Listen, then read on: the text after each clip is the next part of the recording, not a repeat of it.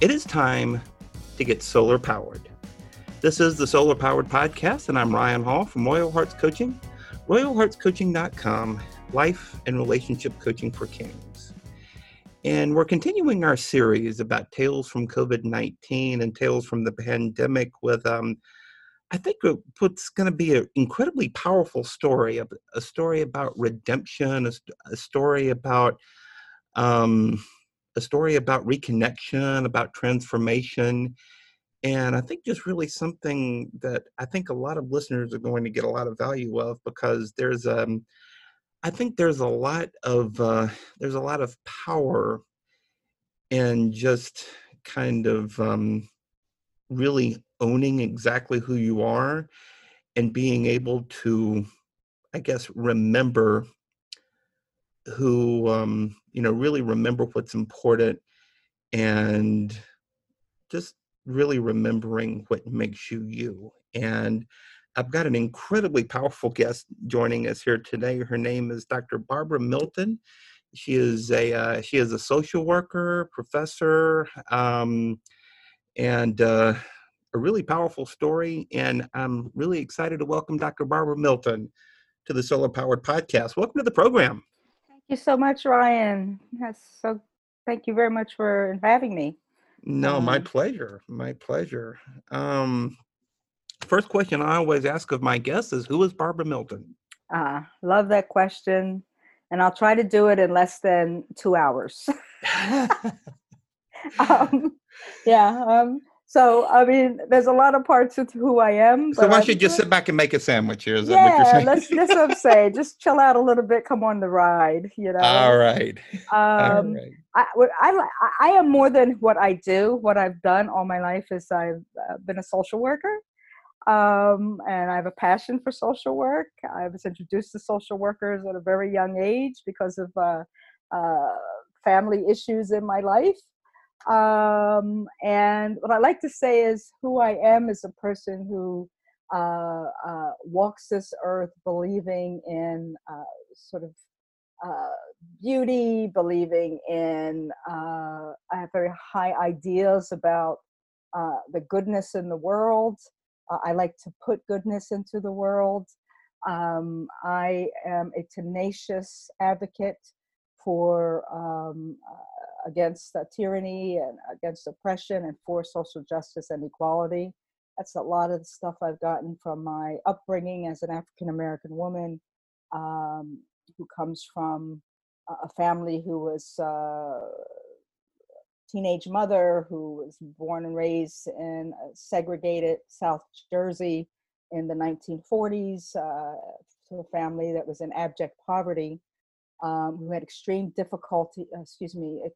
dignity in the face of such adversity. It's what's in my blood is sort of a culture of people who experienced challenges and overcame challenges.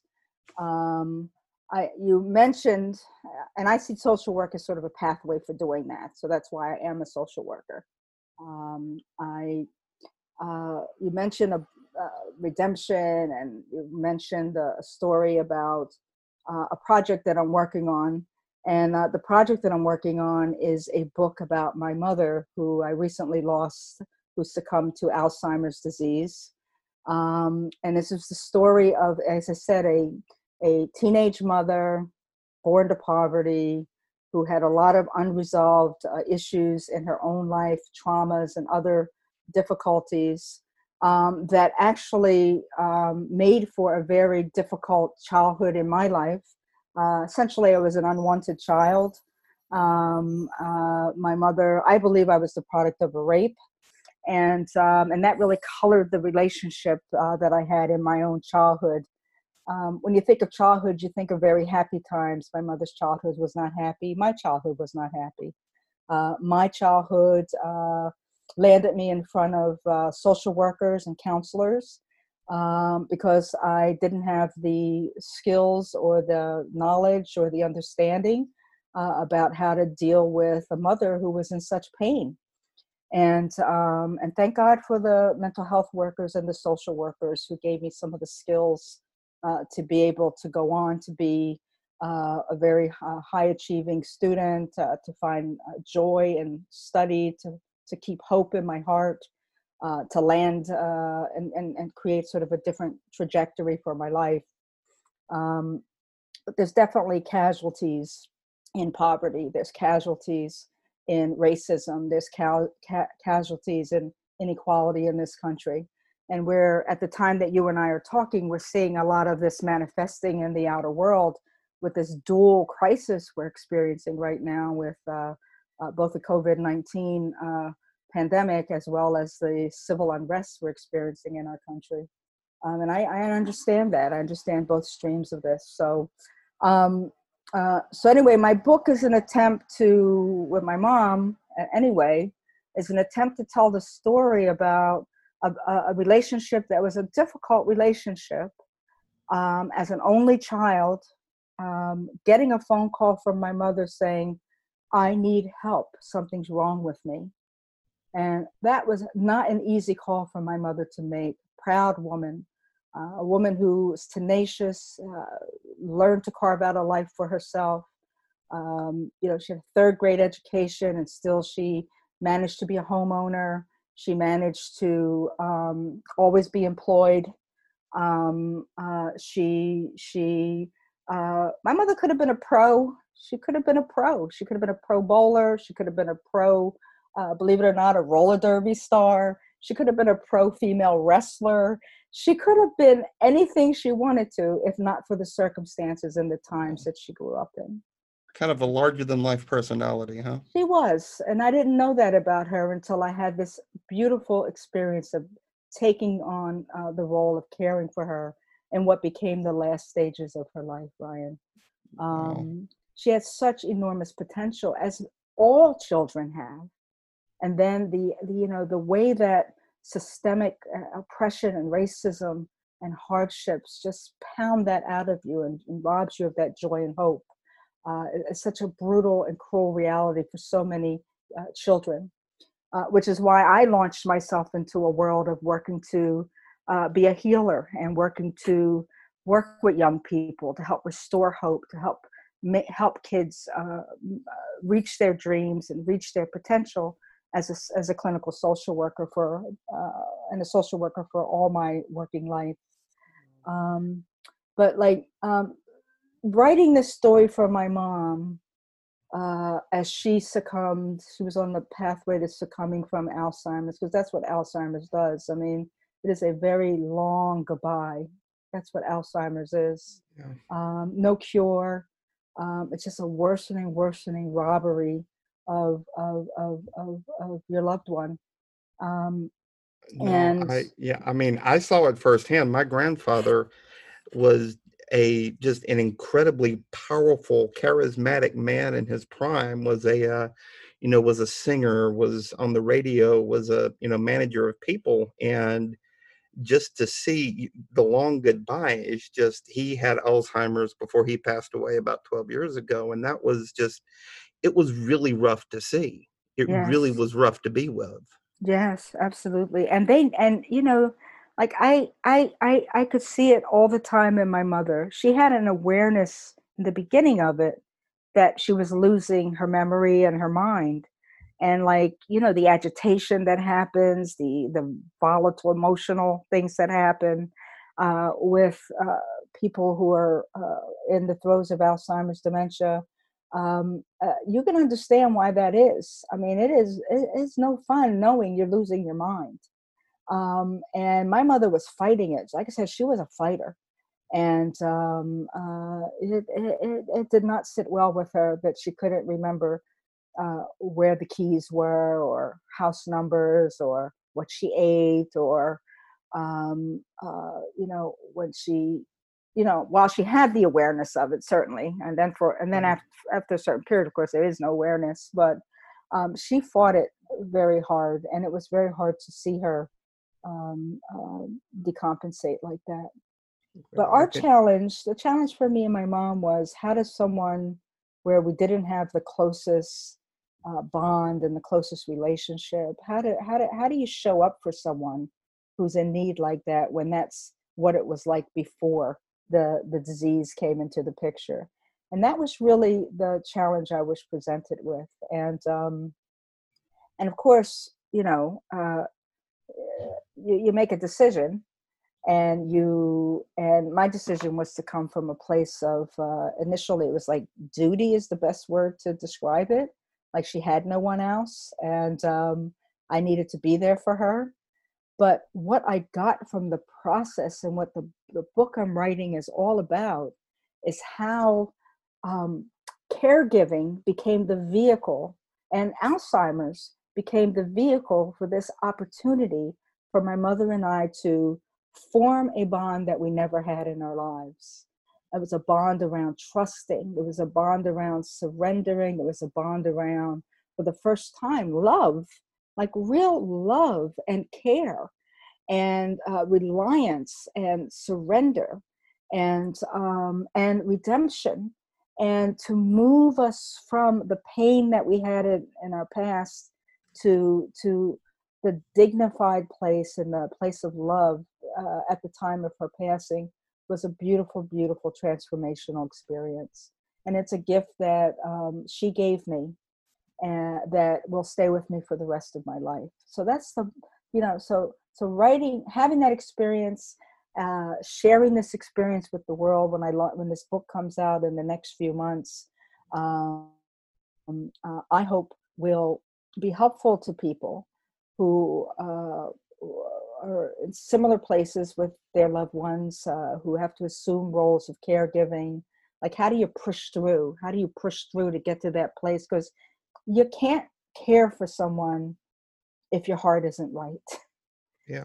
It won't provide for a quality caring.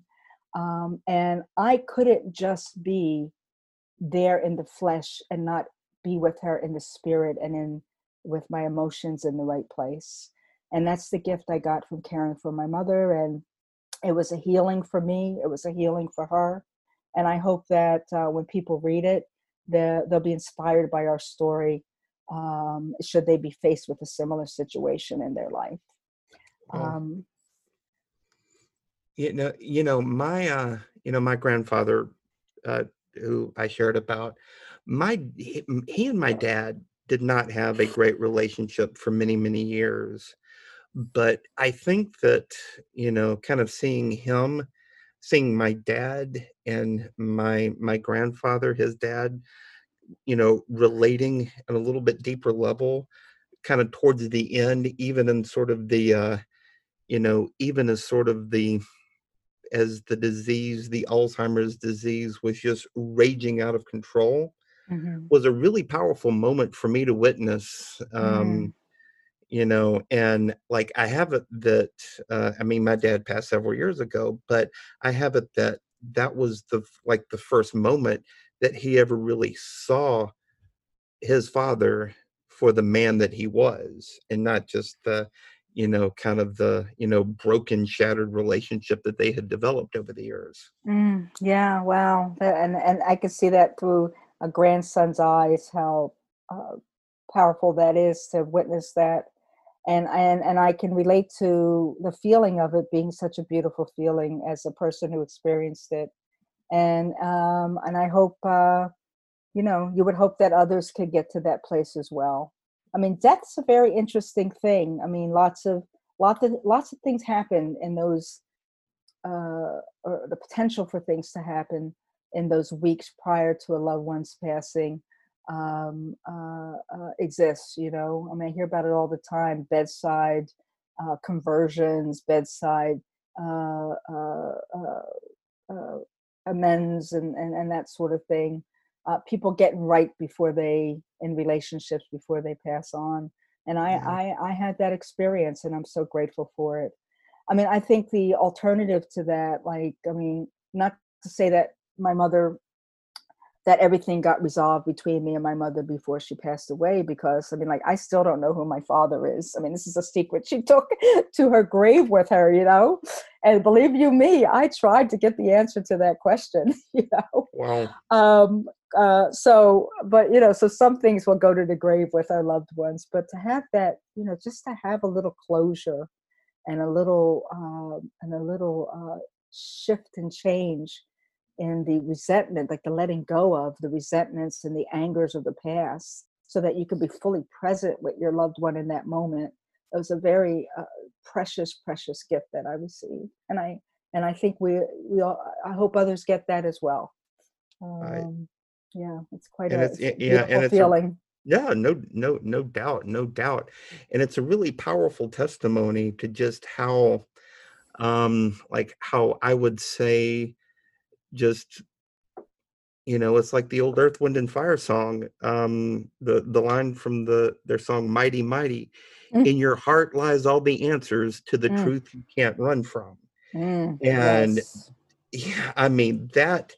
I think that to me, just that kind of, being able to make that kind of connection, even through some of your trials and tribulations, health wise and the like, to be able to make that reconnection with her on such a deep level is just, I think, is going to make one hell of a compelling book. Oh, thank you for saying that. And I think, look, everything about me has been sort of it's connected to my mother, like the reason I was a social worker is connected to my mother, right? Both because I needed a social worker in my life, but also because of our story. And I said, I am going to make a commitment in my life to working against oppression. And I'm going to make a commitment in my life to reorder resources in our country so that we end suffering for people on the margins. Like that was because of growing up in my family. That the qualities before writing this book, if I wrote this book 6 years ago, it would be a book about anger, resentment. It would be a book that would have a lot of pain in it. But because I had this experience with my mother, I am now writing a book where I could say, one of the new ways I see myself is I see all of the positive attributes that my mother deposited into me. Not just the attributes that I used to run from, like, oh my God, I'm going to be mean. Oh my God, I'm just, I'm going to, be depressed, right? Some of these qualities that I inherited that were like stances for survival in my younger life. But through this process, I now look in the mirror and I say, oh my God, my sense of humor, even my appearance now looks so much more like my mother. My outgoingness, that was my mom.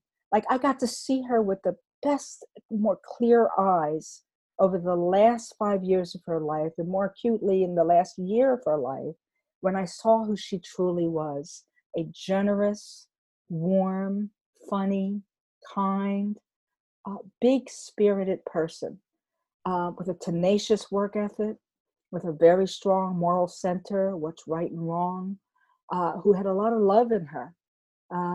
And when she was reduced to just that essence from this disease in the last year of her life, I would say, and I got to witness that bright light of hers, I can now look in the mirror and see that light in myself and say, I know where it came from now. That's my mother. My joy is my mother. This love is my mother. And I never had that feeling before. What a beautiful, beautiful thing that was. Wow. So I said this when I eulogized her, and it hit me really hard when I eulogized her. And I said this line, I now know I'm the apple and she was my tree. I never had that experience before, So while it was hard, and my book lays out. There's a chapter in my book called the Village, because I had to summons an enormous amount of resources and services, people, and a collection of doctors, and then family and friends, like all that I needed to get me through this very challenging process of inheriting someone's full life and taking it over when you have your own life and my life in the midst of battling cancer. So I needed a village to help move me and my mother through this journey until from her that first call to her final resting place. And what a gift that was to be able to pull all that together and make it through. But that's what love will do for you. Love will get you through. Yeah, there's one during that last share, and I just got chills as you were sharing that. But during that last share, the word miracle kept coming up in my mind, is that this redemption, this reconnection was a true miracle. I mean, you were able to see her in a completely different light, because she was a kid when she became a mother Mm-hmm. herself. Yeah. And you were able to see that she was somebody who was doing the best that she could, and you were able to actually remove the kind of your own mask from how you saw her, to be able to see her for her truth and her essence. And that's just got to be one gift, that just a precious gift, that not only will you take to your grave, but I would say beyond your grave, when this book comes out. Yeah, absolutely. And I tell you, I'm gonna give a shout out to social work training, because I understood in my very first few social work courses in the early 1970, in the late 70s, that I began to understand my mom was doing the best she could. And then as I went on to become a clinical social worker, I mean, I really understood it much better. I mean, understanding someone's pain is one thing. Putting yourself in putting yourself in a position to be inflicted with that pain is another thing. So part of our story in the past was we avoided each other a lot, right? Because it was hurtful, Sure. But I got it intellectually, and I had for a long time. But to be able to be in her presence and to show up with her, and to not have those daggers and darts and the meanness and the hurtfulness for both sides now, because I had pain too, right? I mean, Of it's course. transactional. It wasn't just all my mom, of course, we were both doing the best we can, but to be free of that for the last year of her life. Oh my God, what a gift, like you said. And that is something I will treasure for the rest of my life. It is what's fueling my spirit right now as I take on these other battles in my life. I'm fighting cancer. I've been fighting cancer since 2012. I have bladder cancer in 2016. I lost one kidney to it. 2018, the cancer showed up in my other kidney. And I have been the recipient of not just this miracle and transformation with my mother, but I also have been gifted the miracle of a clinical trial at Sloan Kettering that has kept my kidney in my body right now. I was a day away from losing my only other kidney. I was literally scheduled for the surgery to have my bladder taken out, my kidney taken out, to go on to dialysis for an uncertain amount of time, and somehow I got this ping on my telephone about a clinical trial that was happening using the chlorophyll of the wisteria plant uh, Okay. to kill my specific kind of tumors in my kidney. And then when I began to trace who was doing this innovative vascular therapy, chlorophyll treatment, it ended up being that same doctor who took my kidney out in 2016. What a miracle that Oh was. And my. I reconnected with that doctor. I was in his office within 10 days' time. The surgery that I was going to have was canceled. I started the trial with him. I had these injections into my body of this chlorophyll. And then when that chlorophyll laced blood landed in the kidney where all the tumors were at, this urologist met that blood with a laser and zapped those tumors and killed those tumors. And right now, today, as I'm talking to you, I have no cancer in my kidney. And that was just a straight up miracle. So, I wake up every morning in such gratitude. I wake up for the gratitude. I wake up with gratitude about having had this beautiful end of life experience with my mother. I go to her grave a couple times a week and I just sit with her, and it's just all love. I'm sitting with her in love. And I wake up in the mornings, and I put my hand over the left side of my body, and I feel my body, and I go, my God, I have this kidney still. I'm not on dialysis. I still have bladder cancer, but I've been dealing with this bladder cancer since 2012. And every 90 days, they put a scope inside of me. They search for bladder cancer cells and tumors. They take them out. We treat me, and then I move on. So I said this to you before. I basically have been living life in 90-day spurts. Every 90 days, you do this procedure, get the tumors out, get you safe, go on and live your life. And that's, so that's where I'm at right now. Back to that every 90-day living. And in those 90 days, with my mother's love fueling me and my heart, with a reconnection to her love, with a reconnection to a power much greater than myself, I just want to do good in the world. I mean, that's what social work training is too, is to put good into the world, And that good led me to you, Ryan. And I so appreciate this connection to you through our mutual friend, Liz, as we're writing a chapter about, like, how do we get through this pandemic? Like, how are we getting through? And, I'm getting through because of faith. I'm getting through because of love. And I'm getting through because I stay connected to uh, the source of love, and the people that I love and care about. And we're getting through this one day at a time. One day at a time. One day Indeed. at a Indeed. time. And none of us are doing it alone either. No, we are not. And we can't do it alone. We cannot do it alone.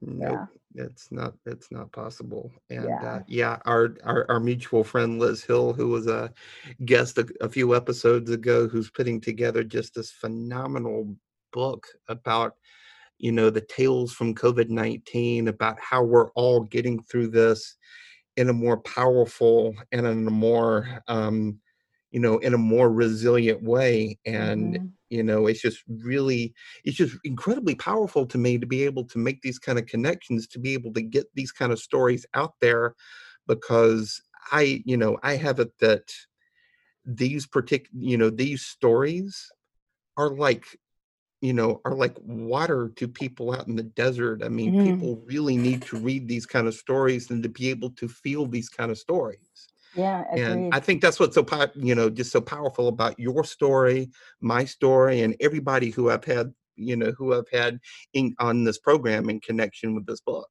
Yeah, I love being soul R. I mean, right on. I just love your focus. I mean, and thank you for saying this, that R word is resilience, because that's what it's all about.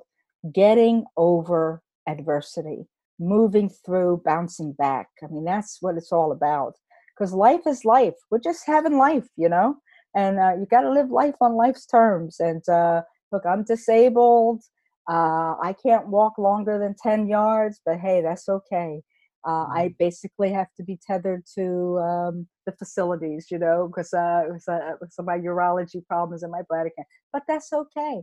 That's not the end of the story. The story, and I gave up my private practice, but that's not the end of the story. Resilience is I continue to have this amazing life despite all of that. So I can't do private practice right now. I'm not able to do that, but I do a television show on public access TV. It's called the Dr. Milton Social Work Show, where I still get to do what I love. I get to talk about social work. I get to talk about social work issues. I get to put my 2 cents out there into the world. I have a YouTube channel. People can check that out if they'd like to. It's Dr. Milton LCSW. Is the YouTube channel. And I get to do these exciting projects because I'm on my back a lot, and there's a lot I could do while on my back. I got the laptop there and I'm writing away. I got a pad of paper and I'm writing away. And so I'm creating. And I think when the source, when you're feeding your soul, when you're focused on love, then the creativity comes burgeoning out. And that's where I'm at right now. I want to write. I want to create informational videos for people through YouTube. I'm working on a chapter in this book, as we just talked about. There's another book project I'm working on. It's around my dissertation, which I did in 2009.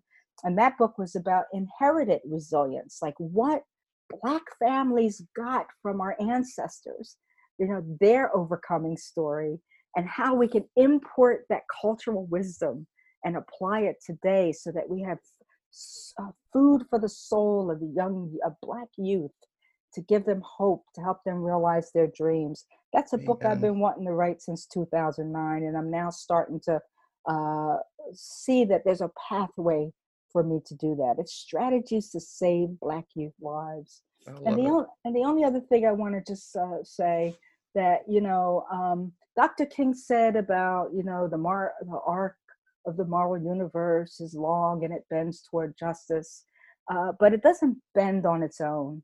That arc bends when we bend it. And I wanted to bend toward progress. I wanted to bend toward a future where all of us, as Dr. King would say, all God's children, Black ones and white ones, all God's children, that we're equal.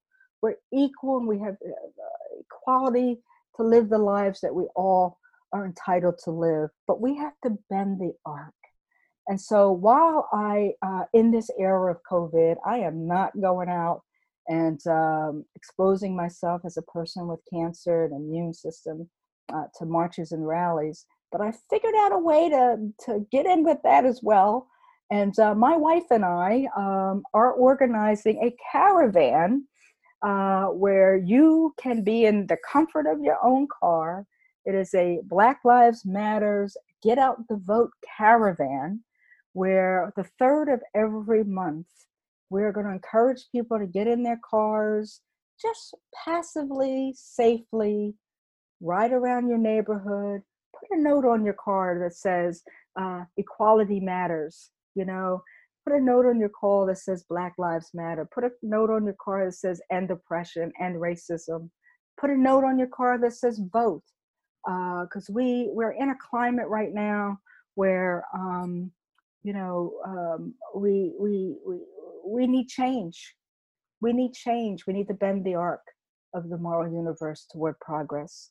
So the way my wife and I can do it is to get in our car and put a message on it and ride around our neighborhood, and let's see if people can see the message that all Black lives matter, and we have to end racism in this country, the biggest original sin.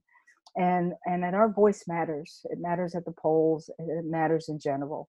So I wanted to also share that with your audience. You may choose to do it differently, and that's fine. But the point is our voice matters, and taking a stand matters. And magic doesn't bend the arc. We have to bend it. It takes work. It takes elbow grease. As you were saying, we're just about out of time here. But as you were saying that, I got, I flashed on the famous quote by the late Ram Dass. We're all just walking each other home. That's right. Yes. Thank you, Ryan. My pleasure. It's been a true privilege to have you on the program here. How can people find you online? Yeah, they can find me at YouTube, the Dr. Milton Social Work Show. It's Dr. Milton LCSW. That's the name of the channel. Okay. And you'll be able to find me there, and there's contact information there as well. Beautiful. And we'll include links to all of that in the show notes below. Thank you so much. My pleasure. Barbara, it's been a true privilege. Thank you so much for having us on today, for joining us here today. And that'll just about do it for this episode of the Solar Powered Podcast, a presentation of Royal Hearts Coaching. For more information about Royal Hearts Coaching, just visit my website at royalheartscoaching.com. You can follow me on social media at Ryan Hall Writes on Facebook, Twitter, and Instagram. or you can just send me a good old-fashioned email at ryan@royalheartscoaching.com. But we thank you so much for joining us here in the Solar Powered Podcast. Until we meet again, this is Ryan Hall saying thank you so much for listening. So long for now. I love you all, and go get solar powered right after you wash your hands and put on a mask.